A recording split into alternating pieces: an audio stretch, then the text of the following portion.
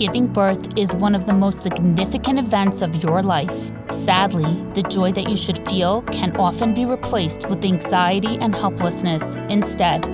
Do you feel like you have little control over this process? Do you want to learn about all of your birthing options? Do you understand the reasons behind policies and protocols that stand in the way of your preferences? As a labor and delivery nurse, I'm revealing insider information to educate you, reassure you, and decrease your fear. In this podcast, you'll hear empowering birth stories and experts weigh in on a range of topics. Being an observant Jewish mom, I take a special interest in the unique implications of this lifestyle. However, I speak to anyone wishing to navigate their journey with more joy and confidence. I'm your host, Hani Fingerer, and you're listening to the Happy Birthway Podcast. Welcome to the third episode of the Happy Birthway Podcast. Today, I am joined again by Mr. Yoledet Academy, my husband Tovia, to tell you our consecutive birth stories of our following 3 children. And they were so much better, each one increasingly better than our first birth story. So welcome again, Tovia. Hi. You've really become a pro at this. Okay, so let's start with our second child, Nisano. He was born 1.5 years after our first child, Sarla. And it's very interesting to me because I think back, all the people around me, my friends, family, no one talked about birth control at that time. It was kind of a taboo topic. And when I went for my postpartum visit after Sarla, no one said anything to me about it. Like, the doctor didn't ask me if I considered it. The doctor didn't educate me and tell me that it's healthy to have 1 to 1.5 years to recover from birth, which has been shown through data. The doctor didn't offer me any options and didn't describe to me the different methods of birth control. And everyone around me was just having kids close together. So even though at that point, postpartum, I was kind of struggling with just recovering and everything, I still kind of just thought that if everyone else can do it, then why can't I do it? Something would be wrong with me. Months later, when I actually did get pregnant with Nisano, I was doing really well, actually. Once it was a few months in from my first birth, we got into a routine and it was really wonderful and pleasant for me. I was actually scared that my life would end after I had our first child, and it was really wonderful, actually. So I said, okay, I can do it. I got pregnant shortly I have to interject. Sarla was a very precocious child. She hit all the milestones early. She was eager to learn. She wanted to do. This kid wanted to be 15 the minute she popped out. So we were fooled a little between not knowing anything about the benefits of maybe waiting a little and having a really good precocious baby. It was sort of a no-brainer just to go for the next one, whether we could have used a little space or not. Yeah, and me reading up on all the things that I read up on, I was a little crazy, and I was scared of secondary infertility. Looking back, that was crazy. I know that was crazy then, but my postpartum hormones may have led me to act in irrational ways. She said it, not me. You did, throw in some subtle hints then.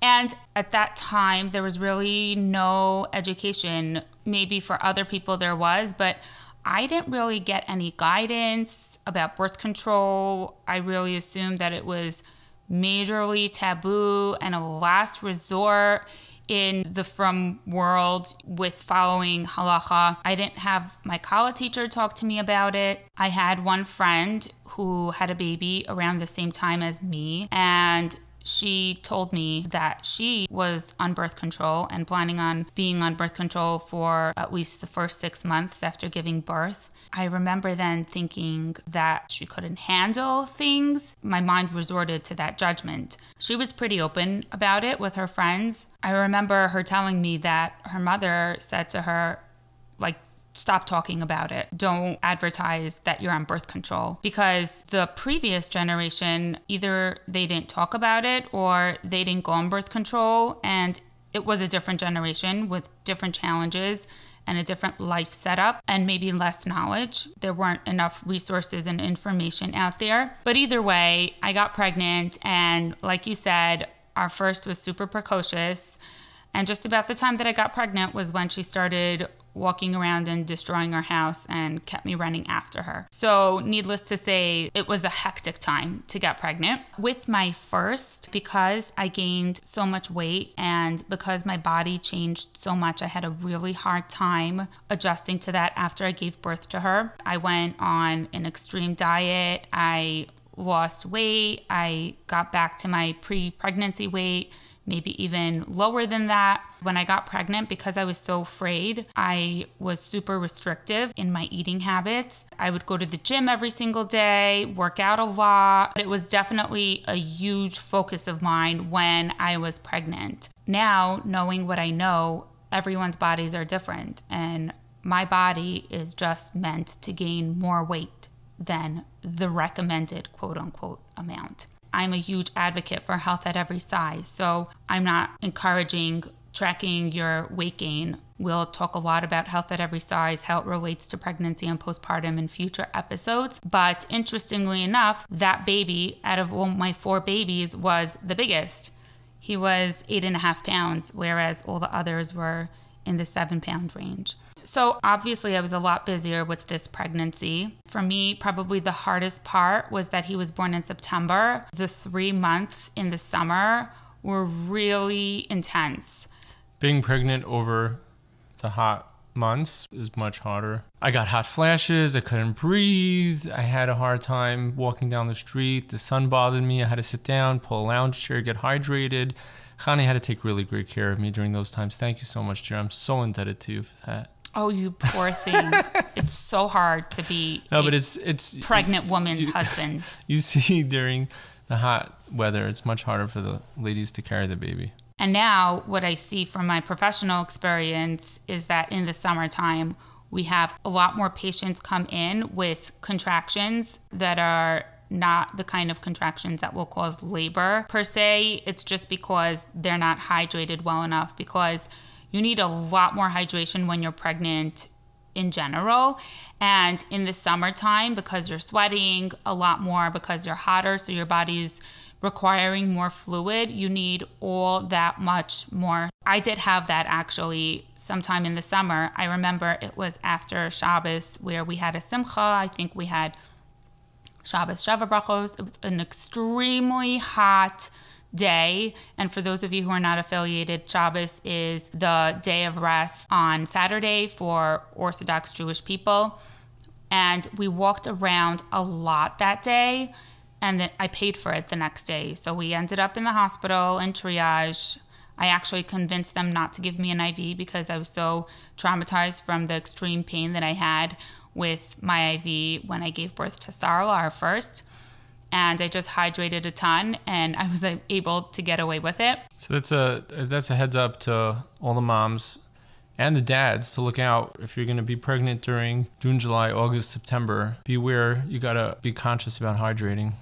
Especially toward the later months of pregnancy, because your baby's bigger and your blood volume in your body is increasing more and more. Because remember, you're responsible for producing the blood volume for your baby. And you need to drink so much more than you think you do. Misano was born towards the end of September, so we went through those hot months. Yeah, I remember how it was like summer, and then I gave birth, and I came home, and it was winter. Seriously, I felt like it was overnight. I went to the hospital, had the baby, came home, and it was winter. Yeah, it was the end of September, the beginning of October, and it may have, that year, the season may have switched pretty fast. Yeah. So going back to the pregnancy, this time I was getting even smarter, reading up even more, trying to see how I could have prevented some of the unpleasant experiences that I had with Sarla. And I spoke a lot more to our doctor, who was the same doctor that we saw throughout the pregnancy with Sarla. Not the doctor that attended Sarla's delivery, but another doctor from that group. And I asked that doctor about doing immediate skin to skin with my baby, which I had started reading about the benefits of that, and delayed cord clamping. And when I asked the doctor about it, he said just a hard cold no. So then I said, why not? And I remember he paused for a second. He looked a little bit caught off guard. And then he says, because if you tear and I have to stitch you up, then you might go, ow, and put your hands up in the air and drop your baby. That was the answer that I got. It was probably the first time that someone even questioned him about that. And it was that visit that I went home and thought long and hard and said, I need to change providers. This is just ludicrous. I realized what a ludicrous answer it was. And I was just turned off by the fact that the doctor didn't think about it. He just said no, probably because he wasn't used to it and that wasn't standard practice. But as I stress over and over again, nobody is standard. There's no such thing as standard people. And he could have just taken the time to converse with me and say, oh, why do you want to do that? And I would explain to him all of the benefits that I read about it. Since then, at least since I've started working 7 years ago, that's become standard practice. And in many hospitals, it's basically the policy because we know the benefits. I can't go into the benefits, all of them right now. That would take a really long time. But anyway, that was my sign that I need to change providers. And I found a midwife group that actually worked alongside this doctor's group in case anything would necessitate the care of a doctor. Midwives are extremely qualified. They are qualified to take care of someone pregnant with no complications, and they are qualified to do a lot of GYN care. They're qualified to provide care for a mother who's high risk, and they would do it in conjunction with a doctor. And I just really like the holistic model. I used to think that a midwife was like a doula, that they weren't really qualified and that you couldn't get an epidural or any medical interventions if you used a midwife, that they were too crunchy for my liking, and that maybe I wouldn't get safe care. Since then, when I did the research, I realized that it would be a great option for me. And I was not disappointed. I felt really happy. I switched in the middle of my pregnancy. And this is just an encouragement to anyone who is listening to this and using a provider that feels wrong for them. You can switch providers. Sometimes you're limited because of the providers in your area, because of health insurance. So there are definitely limitations, but you do have choices and you should explore them. And I felt like the midwives supported my preferences to, again, attempt a low intervention birth. And this time I was a lot more motivated to not get an epidural. Do you know why? Because of the IV that I hated so much the last time. It sounds crazy, but it was really, really painful. And to this day, IVs are super painful for me. Anything else that you remember about the pregnancy, Tove? So with Nisano, we decided together that we wanted to find out what we were having. And as par for the course. Right. I think at that point, we really just wanted to know because we had a girl, and now we wanted to know if it was going to be another girl or a boy. So we agreed on that. We didn't feel that way about future pregnancies necessarily, which you'll hear about. But for Nisano, we wanted to know. I recall, first of all, we took a doula again. We secured the same doula. And I think it's partially because we weren't sure if there was anything better out there. I don't think we at that point really realized all of the things that we spoke about with our birth story with Sarla. I had a rapport with her. You know, she wasn't, I'm not going to say she was terrible. I would say she was average. So she didn't do anything bad. It was just a matter of her not going to bat for us and empowering us and providing maybe things that would have made the whole process better. but we didn't really know about what could be. So, like you said, because we had the rapport with her, we had bonded with her. We went with her again because we knew we wanted somebody to be there, and we had that rapport with her. So she was hired, put on board, and then we went to get the sonogram, one of the sonograms for Nisano. The anatomy scan. The anatomy scan. Which happens somewhere between 18 and 22 weeks, where they look at all of the organs of the baby very closely to make sure that there are no concerns. So we went to the office, and Khani's propped up on the table, and the sonographer starts scanning, and I'm sitting there, I'm looking at the screen, trying to figure out what's what, and trying to admire, oh, that's the cute little kidneys, and trying to pretend like I could tell what I'm looking at and make believe they're so cute and everything, because that's my child in there. And then all of a sudden, everything's quiet, and then she goes, oh my gosh! My heart dropped. I'm like, what's wrong with my kid? This is the ultrasound tech, the sonographer, not the doctor. She was a very austere, stern person, and she barely smiled at us or said anything the whole time. And all of a sudden, she's like, oh my gosh. So we both freaked out and thought something was severely wrong with the baby. Of course, I was like, wait, what's up? What's the problem? She took a picture and she said to us, I never saw such a big nose on a baby. Really? Come on. That's what you're flipping out about? And she showed us the picture from the profile of the baby. There's a shadow. You can't really see exactly whatever. His nose looked big in the picture. So it was funny, but I was annoyed. New parents or not new parents, you don't do that on a scan, Maybe it was funny for her. It was not funny for me, because for the duration of the pregnancy, that was at the forefront of my mind. And when he was born, the first thing that Khani said when he came out is when he came out, I was so enthralled with him and so happy. I had long forgotten about that. But the first thing that was on the poor mommy's mind. He cried. Let's just say that the first thing was that he cried and he was okay, all right? I'm not that crazy. Okay, so once he cried and was okay, the first thing that the poor word mommy wanted to know is Khani's like, is his nose okay? I thought he was going to have a Pinocchio nose. Yeah, his nose was fine. Yeah, he also has a really funny sense of humor, so I feel like he just did it on purpose to freak us out. Probably. So let's get to the birth. I had a more supportive provider, and actually the midwife that attended the birth was my favorite of all of them. She was also the most experienced of all of them. You went into labor at home? So as I said earlier, I would go to the gym every day, and I made friends with someone who was pregnant and due about a month or so after me. So we would just talk about everything. And I thought maybe this time I would go a little bit earlier, because a lot of people will tell you that your first one you're going to be the most overdue with, which is, I don't see that from my anecdotal experience. But I thought, so maybe this time I'll go a little bit earlier. So 37 weeks came, 38 weeks came, 39 weeks came, 40 weeks came. So at that point, I was just thinking in my head, all right, I'm going to go to 41 weeks at least. The same thing that I did with Sarla. There's no use in anticipating anything sooner so that I'm not disappointed. So I was at the gym Sunday morning with my friend on the treadmill. And when I went to the bathroom, I noticed some bloody show, which can be a sign of cervical change, which can be a really good sign. Bloody show is like mucus mixed with some tinged blood.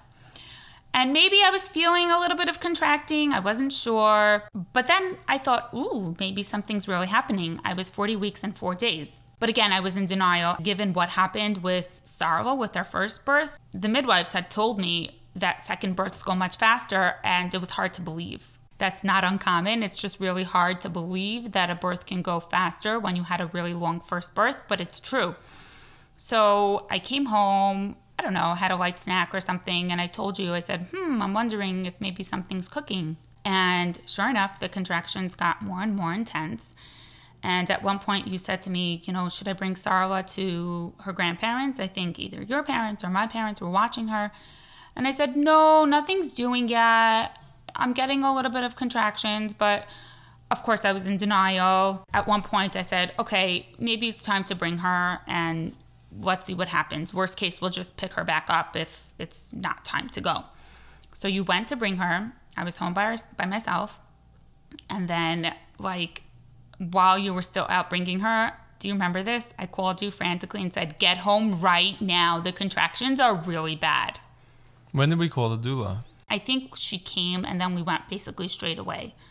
That's what happened with her. With the third one, the doula met us already in the hospital. But with him... I remember. The neighbors were all watching. We left the house with the suitcases and everything. She was there with us. Yeah, and the neighbors were a little bit socially awkward. And they were standing out there watching me in full-blown labor. Huffing and puffing, and they're just staring at us. Like walking down the outdoor steps. There was a long flight of steps that were outside. And they were just standing there, like, watching. Like, it was just a regular summer afternoon. And they said to me, oh, are you in labor? Are you going to the hospital? Like, just chatting. Like, just, how are you? How's your day going? And I was like, just go away, okay? It's not appropriate. Once we got to the hospital, I was a good, like, 6 or 7 centimeters. Did I drive there, or did we take a taxi with this one? No, you drove. Maybe you didn't because the I think we parking took a was taxi, crazy. and then we got stuck behind. We told the taxi driver, don't go through Borough No, Park. that was with Ellie? Yeah. Okay. So I still drove. Yeah, you still drove. And when... We almost got into an accident, I think. Well, probably because you were just nervous again. Yeah. So once I got to the hospital, I was in denial. I was scared that I got there too soon. I was scared that they were going to send me home. But I was a good, like, 6 centimeters dilated. And that was really a relief. So once I got into, they admitted me. And again, I really wanted to try not to have an epidural at that point. So once they admitted me to the room, again, I was a low-risk pregnancy, thankfully. No complications, no concerns. Labor was going as it should. Planned not to have an epidural. And given what I had read and spoken about with the midwives, I knew that it would not be unsafe for me at that point to not have an IV. And I really did not want an IV. So the midwife was with us the whole time, and she was extremely supportive, understanding. We felt more care and support during this labor experience. Definitely. And that's kind of the philosophy of midwifery. They are typically more hands-on, and midwives typically promote physiological birth a little bit more than the medical model of care. That's not to say that doctors won't do that either, but it's just more of the like philosophy behind midwifery. Anyway, I remember telling the nurse that, no, I don't want an IV. And of course, them all looking at me like I'm pretty strange and them judging me. The midwife went to bat, though, backed you up. And yeah, she just said, no, she doesn't need an IV. And I remember the nursing staff looking at me. They were pissed because it was breaking protocol, the typical protocol, and we were giving birth in a baby factory. And this is what they did, and they didn't want to be bothered with something different. Again, it's a standard procedure, and I'm not standard, and I don't want an IV. And at that point, again, it would not be unsafe for me not to have one.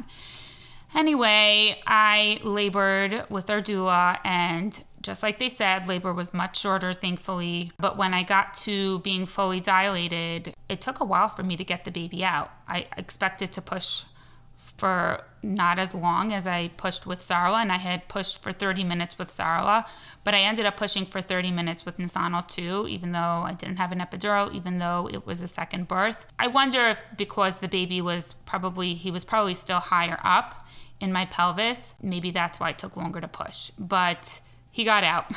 And I was pretty helpless the whole time. Again, I was just standing there at the bedside. I was saying Psalms to Tehillim, just trying to say whatever supportive stuff I can without getting yelled at or beat up or thrown out of the room by the very laboring mom. Yeah, you learned from the first time. Everyone's different in terms of how they want their partner to support them, but I just felt like the doula just had more tools. No offense, Tove, but that was her specialty. And I felt very supported by you just davening, just praying, just saying Tehillim, and the doula being the one to really help me with all the things. So thankfully, I gave birth to a healthy baby boy. As I was pushing, I was watching the clock because it was close to Shkia, close to sunset. And for those of you who are not affiliated with Judaism, the Jewish days start from nightfall, from after sunset. So I knew that if he were born, we knew we were having a boy, I knew that if he were born after sunset, then it would be considered the next day. And the bris, the circumcision ceremony, is on day 8, and 8 days from that time would have been Erev Rosh Hashanah, the eve before the Jewish New Year, Rosh Hashanah. Which is just a crazy, hectic, busy time of year, and every child's a blessing, and a circumcision, a bris would have been a huge blessing, but we were like, I didn't say squat. It's not my business. But Chani was like, if I can get this baby out while it's still Sunday and we could have a Sunday bris, that would make things so much easier. And sure enough, I did. I got him out 7 minutes before Shkia. And so we had a Sunday bris. Yeah, it was nice. It was a fun bris because Sundays just, everyone's off. They're not rushing off to work. And the bris ceremony is traditionally done early in the morning. So it really was a beautiful bris. Thank God that delivery and the days after brought their own set of challenges. Thank God we had both sets of loving families wanting to help out and figuring out logistics of where we would be able to get the most help, what would be the most comfortable. I was in nursing school at the time. You were in nursing school. And that was a pretty challenging schedule. But thank God it all worked out. And maybe in another episode we'll talk about the immediate postpartum care with the dynamics of so much love and so much family and bringing in external help or everything. We'll talk about the whole postpartum experience on another episode. One thing I'll say is that it's really important to focus on what the new parents need in terms of help, and everyone wants to help in their own way, but a lot of times people think that the family needs a certain type of help when the new parents don't need that help. They need something else. So I just think that it's good to have the awareness that really... It's a balance between I know better, I know what's good for you, and then empowering the new parents to make their own decisions. They may be great for them, they may not be great for them, but it is their decision. And if you could support them in it, great. If not, you got to take a step back and let the parents do what they want. The other two births were... Even better and just redeeming, right? We were more empowered and they were more enjoyable. And when we look back, we just have such fond memories compared to even the second birth. I just wanted to say one more thing about the second birth. After I gave birth, I didn't have an IV. So typically Pitocin is given postpartum, and it has been shown to decrease the rate of hemorrhage in a mother tremendously. I didn't have an IV, so for someone who doesn't have an IV after they give birth, we can give it through a shot. And I remember declining it. Of course, again, I was met with annoyance. But knowing what I know now, I would not have declined it. I would have accepted it. The thing is that I was not explained anything. Like, no one explained to me what Pitocin is, what it does, why it's recommended for after the birth. I just heard of Pitocin as this evil medication that you want to avoid at all costs. But it just goes to say that if someone doesn't have all of the information, which is a huge focus of this podcast and everything that I do, then they can't make a truly informed decision. And if someone would have explained to me, well, this has been shown to really decrease the risk of hemorrhage and there are really very few side effects, hands off, not aggressive about it, but just explaining it to me, I probably would have accepted the Pitocin. On the postpartum unit, you had a lot of pushback from the nurses. They were all shocked. Like, you didn't have Pitocin, and they had to check you more frequently, and like it was a big deal. They were afraid of hemorrhage for you. Yeah, I felt, again, very judged, like shock. And I just want to say that someone who has low risks for hemorrhage, it's really, they can do absolutely just fine if they don't have the Pitocin as well. It is kind of like an extra layer of assurance. And if there's concern for bleeding, you can get it at that time. It might not work as well as preventing the hemorrhage. You're saying in retrospect, you would have taken it. You got a lot of pushback and flack from the postpartum nurses for not taking it, and it was a concern. There is an option to take it postpartum too, you're saying? Well, if somebody were to start bleeding, that's our first go-to drug. Right. But you were, in retrospect, you would have, had you been educated properly and knowing what you know now, or having your Let It Academy tell you that that's the appropriate thing to do, even though it's still called Pitocin and it sounds like that horrible drug, it is the appropriate thing to do to prevent hemorrhage and to protect the mom postpartum, immediately postpartum. Correct. And it's still a personal decision, but something else that stands out to me was that they were literally just about to stab me with a needle without saying a word to me and telling me anything. And me, I do have a more assertive personality, so I said, excuse me, I put my hand out, I said, excuse me, what are you doing? And they said, this is Pitocin, because you didn't have an IV, you need a shot. And I said, no, thank you. And of course, again, I was met with like judgment and shock, and like I was just about to kill someone. So it is a personal choice if somebody's explained, and somebody who has risk factors for hemorrhage, it's even more encouraged. But again, it's a choice, and you just have to have all of the information and understanding that you truly need to make that decision. Discuss with your provider. Right, but your provider doesn't always have the time to explain the ins and outs. So educate yourself too from a reliable source. All right, so going on to the next pregnancy, this time I did decide to take a break and use birth control. Birth control. And I'm really happy that I did. It was also a really hard transition for me from 1 to 2. You were in school. I was in school with Nisanal. I was in school full time, and the break was very welcome. Also, they were practically Irish twins, these kids. They were 18 months apart, and they were double trouble, double menaces. The older one would get the little one, manipulate him to do all kinds of crazy stuff. Nisanal was Sarla was a precocious child, and Nisanal was a very rambunctious child. So and a little naive. The two of them, right, well, yeah, his sister was able to take advantage of him. So basically, we had murals all over the walls of our house. Every wall, our apartment that we rented, every wall had big-time scribbles. And even before that, it was a busy time. Yeah, and also we had halacha guidance. We had guidance from, Jewish law authorities. And there's definitely a time and place in Judaism for contraception, for birth control, especially when it relates to the health of the mother. We also had a boy and a girl, which in Jewish law, having a boy and girl by the majority of opinions is fulfilling the positive commandment to have children. Anyway, so I got pregnant with Ellie about 2 years, when Nisanal was 2 years old.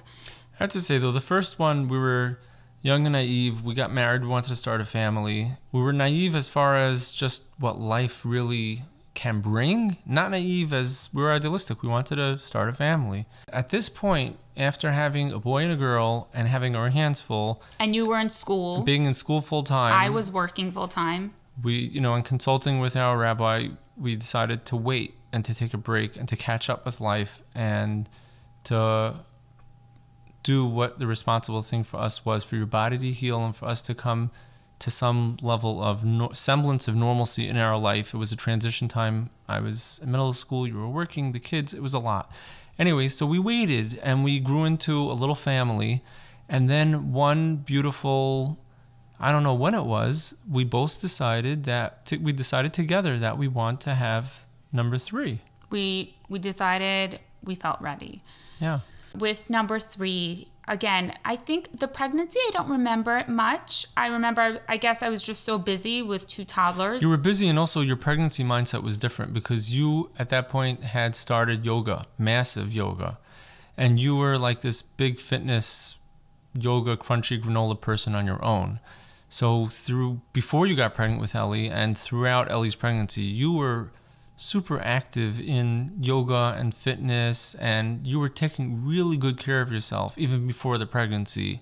And you took that into the pregnancy. And I remember you consulting with our providers. We went with a midwife again, and you consulted with them pretty seriously about, can you keep up your level of activity? Can you keep up what you're doing? And you were told yes, and you were monitored for that. And you had a really different type of pregnancy because of the level of activity, and besides the 2 kids that you were taking care of, you were taking better care of yourself.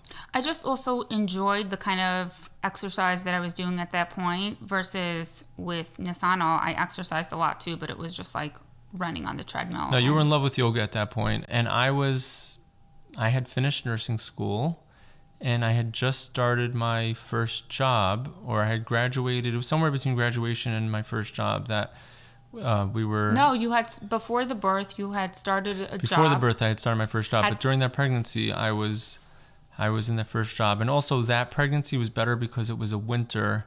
It was more of a winter pregnancy, so it was easier on your body. Yes, it was quite the busy time, and I gave birth in June, and that was seriously, for me, the best month to give birth in. It was so beautiful outside.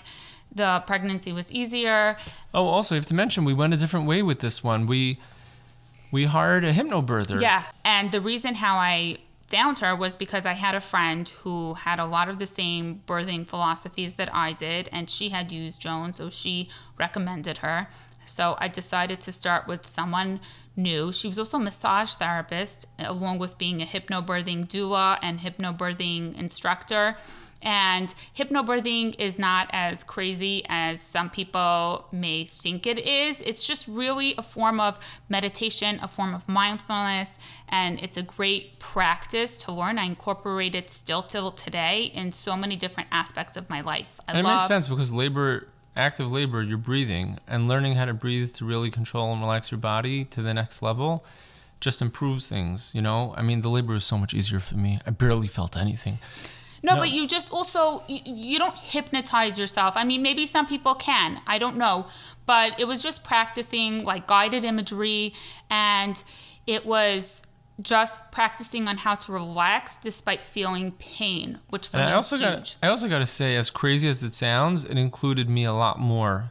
There were some of the sessions that she came to train us in the hypnobirthing modality and the breathing and well, this was also a huge, for me, benefit and difference from the experience with my first doula was that she came to our house, like, I think at least 2 times before, and I went to her to take some, like, refresher course. I wasn't a first-time parent, but kind of refresher and learn about the guided imagery and the hypnobirthing. She was in on the game early on, and she was an active participant early on, and we were just able to develop a deeper relationship with her. So she understood what the priorities were for us. She had the massage stuff up her sleeve. She had the hypnosis, the breathing techniques and the imagery up her sleeve. And she had a whole slew of stuff that she was able to use to support Chani during the active labor that we hadn't had previously. So let's get to one of her home visits. Do you want to tell the story? It was very weird because she came over and we sat on the couch and she was going to do hypnosis with us, and this one was about sort of like getting in touch with the baby in the womb. So of course we did the breathing, and she had us in what was called a trance, and it was a quasi relaxed state, but it was a focused state where our attention was focused simultaneously on the baby, and we both thought it was the weirdest, craziest, whacked out thing. And yeah, we were laughing. We were really hard. laughing. I mean, she was deeply into it. Her eyes were closed, and she was in her pose, and she was, all on another planet. But at the end of the day, what happened was she had us visualize what the birth would look like. She said, picture a color, picture the scene of when your baby comes into the world. The time of day meaning was it day or night, the color, any color that comes to mind. She just said picture as much as you can of the birth, like in greatest detail that you can. So we both had some things in mind, and the cool thing is when she took us out of the trance, she asked us what our thought, what had popped into our heads, and it was pretty much spot on. We both came out with similar things, and what was even more, you said that you saw a bright blue, and I said that I pictured myself in the hospital room with the sun shining through the window and a very bright blue sky. Right, and that's really what happened. Ellie's due date was around the Jewish holiday of Shavuos, and I was working then. I had just started working in a hospital. We were worried about when the baby would be born because you were working a lot of shifts and you were worried that you would have to stop in the middle of a shift and run out to a birth. I was a new nurse on the unit. It wasn't easy to get coverage. I didn't want to mess up the flow of the unit. I didn't know if I'd be able to get off. There was no paternity leave at that time I don't even know if there is now. For my unit, for my coverage for the job that I had. You were still on probation, so you didn't really have any vacation days accrued. You also want to set a good example and Right. I didn't want to mess things up for myself, and most importantly, I didn't want to miss the birth of my child. So, anyways, I was due a week after Shavuos, and people would joke and say, "Oh, it would be so cute if you were born on Shavuos," and I was in complete denial because I said, "Hey, listen, I'm going to be 39 weeks at that time.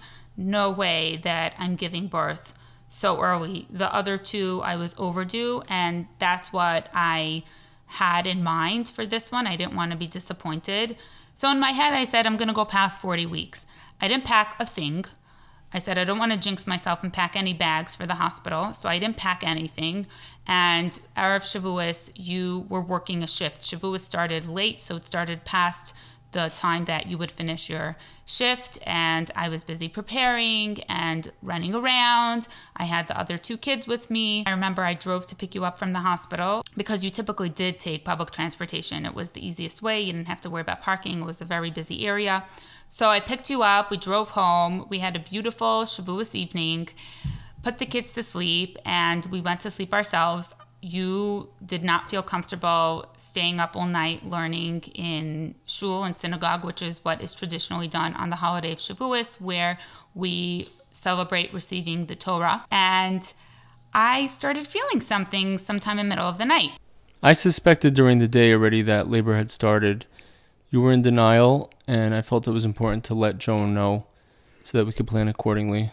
Yeah, and it was kind of like an afterthought, but right before I lit candles, we just quickly called her and told her that in case anything happens, I was in denial, and you said just let her know, just in case she'll know, in case anything happens. Because of the Shavuos holiday restrictions, we're going to keep phone calls to a minimum and just call her if we need her. So we told her, if we call you, it really means we need you, and we'll tell you to come either to the house or to the hospital. Right. And we ended up in the morning calling her and... One minute. Right. Okay, go ahead. You know, you have to start. You can't spoil everything. Yes, go ahead. So then sometime in the middle of the night, we had a beautiful Suda, and sometime in the middle of the night, I had just been exhausted all day long. I couldn't really even listen to my body and to what was going on because I was so busy. And then we finally laid down to sleep, kind of like, I don't know, I think it was 4-ish or so. I woke up and I was feeling little twinges. I'm like, could this be it? No, it's impossible. I was overdue with both of the others. I'm only 39 weeks. It's impossible. And I said, okay, look, I was at the point where I needed to get up and walk around a little bit. I was getting uncomfortable, but... And you didn't wake me. No, so I didn't, because I figured I was able to handle it now. So you may as well sleep and rest, because when I need you, if I did, which I still was in denial about, if I did need you, then you would have the energy. And by the way... God bless you. I would not have been able to do that. You probably would have. But I'm just saying, like, I tell this to dads all the time that are nervous, that I see in the hospital, that want a coffee and they didn't sleep all night and their wife is 4 centimeters dilated. I always tell them, no, go rest the same way that she's resting, because she's going to need you later on, and they don't want to eat because their wife's not eating in labor. And I always tell them, no, you need to eat now, because this later. This is true. This is a true practice. You'll hear we were in that position, and Chani did tell me to go rest, and I did, and she was right. Anyway, so I finally woke you up at one point because I was starting to feel things a little stronger. I was still in denial, but I said, it was about 6 something. So yeah, and it was about like, I was 2 hours in already with contractions, and I woke you up and I said, like, I think maybe something's going on. We decided we're going to take the kids. You said, let me take the kids to my parents, who lived around the corner. Sarah was like a smart kid. So we told her, we said, mommy might be having the baby today. So she goes to Nisano, wake up. Mommy's having the baby today.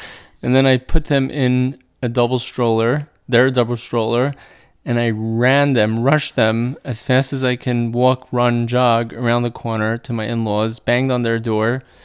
The men were coming home from shul, from services, from staying up all night. They were coming home to go to sleep, and I was running in the opposite direction, got to my in-laws, banged on the door, and I said, we got to go to the hospital, here are the kids, and I ran back home and packed a bag. And meanwhile, while you took the kids, things really started ramping up. I remember I was really like huffing and puffing through these contractions. And of course, I hadn't packed a bag because I was in denial. So you packed the bag. As soon as I came in, I threw a whole bunch of stuff into the bag. I was in no state to pack any bags. And the cool thing was you remember to take food. Coming back to our conversation about sleep and food, you packed a lot of food. You packed all the goodies that I made. Like I baked butter cake. I still remember all those good stuff. So you put them all in the suitcase, which really came in handy because it was the first day of Shavuos. So it was a 2-day holiday. And for anyone who's not affiliated with Judaism, we have restrictions where we don't call on the phone, we don't drive cars, etc. We don't cook and all that stuff. And obviously for health reasons, we need to do what we need to do, as you'll hear. But so talking about life and health trumps all. Yeah. So I think you were enough into labor that we were going to call Joan and tell her to meet us at the hospital. Yeah, at a certain point, again, I was like, okay, I don't care what this is, but this is, I can't breathe through this. So of course, you probably also convinced me to you convinced me to go to the hospital because I'm always in such denial. And we called a taxi, and of course, as I'm getting we called the midwife. The midwife said, I think advised also for us to go to the hospital. Always. And we called Joan, and she also agreed. And then we called the taxi. Right. And as we're getting into the taxi with our hospital bag, there's like hordes and flocks of men all walking from shul, just watching. We lived in a very heavily Chani likes to go area. To the hospital with an audience every time. She likes an audience. So we got to the hospital, and I was a good 6-7 centimeters dilated. There was a new midwife actually that was on. I hadn't met her many times. She was so sweet. So she admitted me, and it was early morning when I got to the hospital. As soon as we got there, Joan was there, and of course I had to do check-in again. So I'm left, I know my wife's in active labor, and I'm left just helpless, and of course I have to do stupid paperwork, but thank God Joan was there, and I was like, hey, just take her, go in. They went right in, and I was able to do the paperwork. And by the time I remember I was so emotional, when I saw her, I just burst out crying. I was so emotional. I guess I was happy that I was having the baby, and I was also feeling vulnerable, so I was so happy for her support there. She was she is very maternal. She's very nurturing. And very nurturing. Not maternal in a condescending way. Not that mothers are condescending, but she's very gentle very and caring. Back so by the time I got into the labor room, she already had you going, and you guys were doing all your incantations. I was in the shower. She had me go into the shower, and I hated the monitor. But even if I was a candidate for what's called intermittent auscultation or intermittent monitoring, where I didn't have to be on the monitor the entire time, there's still a period of time that I needed to be monitored initially. And the monitor was really uncomfortable for me when I'm in labor. I'm very sensory sensitive, and I can't handle anybody touching anything. So the belts and the monitors are really uncomfortable for me. And the midwife was so kind. She just stood there and held the monitor on my belly while I labored in whichever position I wanted to. And it still stands out to me. I still remember that. It was just so kind of her, where she just stood there, and it's okay if the belts are not comfortable. And she just stood there and let me do it. It was really, really meaningful to me. And Joan was also an amazing asset because she was putting you in different positions, and she was massaging you. I'll never forget moments before you were ready to push. You smiled, you were calm, you had a peace from all the labor, and it was the culmination of everything that you had been through with the midwife and really with Joan. You had done together an amazing job, and you smiled and you were at peace, and then it was time to push. And you were in an amazing position physically. I don't remember what position you were in, but it wasn't the traditional before you got on. I was probably squatting or something. Yeah. And that transition period that I experienced, there are many women that I see experience this, where at a certain point things come to a standstill, and it's your body actually naturally conserving energy for you to be able to push, and your contractions space out. So they're not one on top of the other. And a lot of times in the delivery room, I see providers kind of get a little bit impatient, and if a patient is on Pitocin, they ask me how high is the Pitocin, and the patient starts to feel a little bit of pressure, like she doesn't, no pun intended, but she feels pressure, like why isn't the next contraction coming? And it always surprises me when the providers start to get this way, because it's a natural physiological thing that our bodies can do, where not everyone, but the contractions will spread out, and that gives the woman enough time to catch her breath in between so that she can have really good, strong pushes. And my body did this, and that's why you remember me smiling. I was just so happy. I was there. This was thus far my shortest labor and a labor that I felt the most supported. And I was early. And Ellie was my only early one to this day. I call him my preemie because he was born at 39 weeks. And the pushing was not long. He was born. It was just so beautiful. And the crazy thing is going back to when Joan was there and did that hypnosis exercise with us, there was the brightest blue sky outside. The sun was coming through the window. Not the sky a single was blue, cloud. And it was early morning. It was sort of this vision that we had connected with when she had us in this trance back in our house. Yeah. So it was really cool. And it was the holidays, so we couldn't call anybody. There were no parents coming rushing in. It was Shavuos, and it was just such an intimate, beautiful moment of just us and our new baby, and it was really magical and special. Yeah, that's true. The fact that we didn't have to rush and call everybody, we couldn't because of the holiday restrictions. It was hard, like for 2 whole days not to call anyone, but the initial time, the first few hours after I had him, it was just really beautiful. And I hear that from people who have their baby on Shabbos, who can't make phone calls as well. That's one of the nice things that they really enjoy, that they're not pressured to be making 1,000 phone calls and letting everybody know. And then you walked home in the heat. It was like a heat. Yeah, there was well, it wasn't on the way home that was the heat wave. Walking home, it was like an hour walk. I wanted to go home and tell the family the wonderful news. They were all waiting.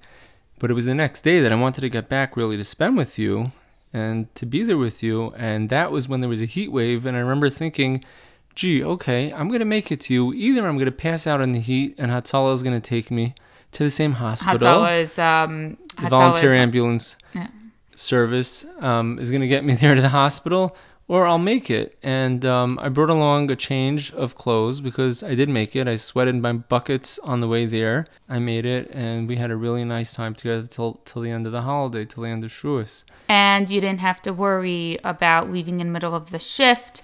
You had already worked 3 shifts in the beginning of that week. Right, so those 3 days I was off and home. Yeah, you were done until the following week with work. Right, the next week I was scheduled at the end of the week. So I had finished the first 3 days of the week, and then I had a week off in between, which is sometimes nurses get lucky to do their schedule that way, the first 3 days of the week, and then the last 3 days of the week on the next week.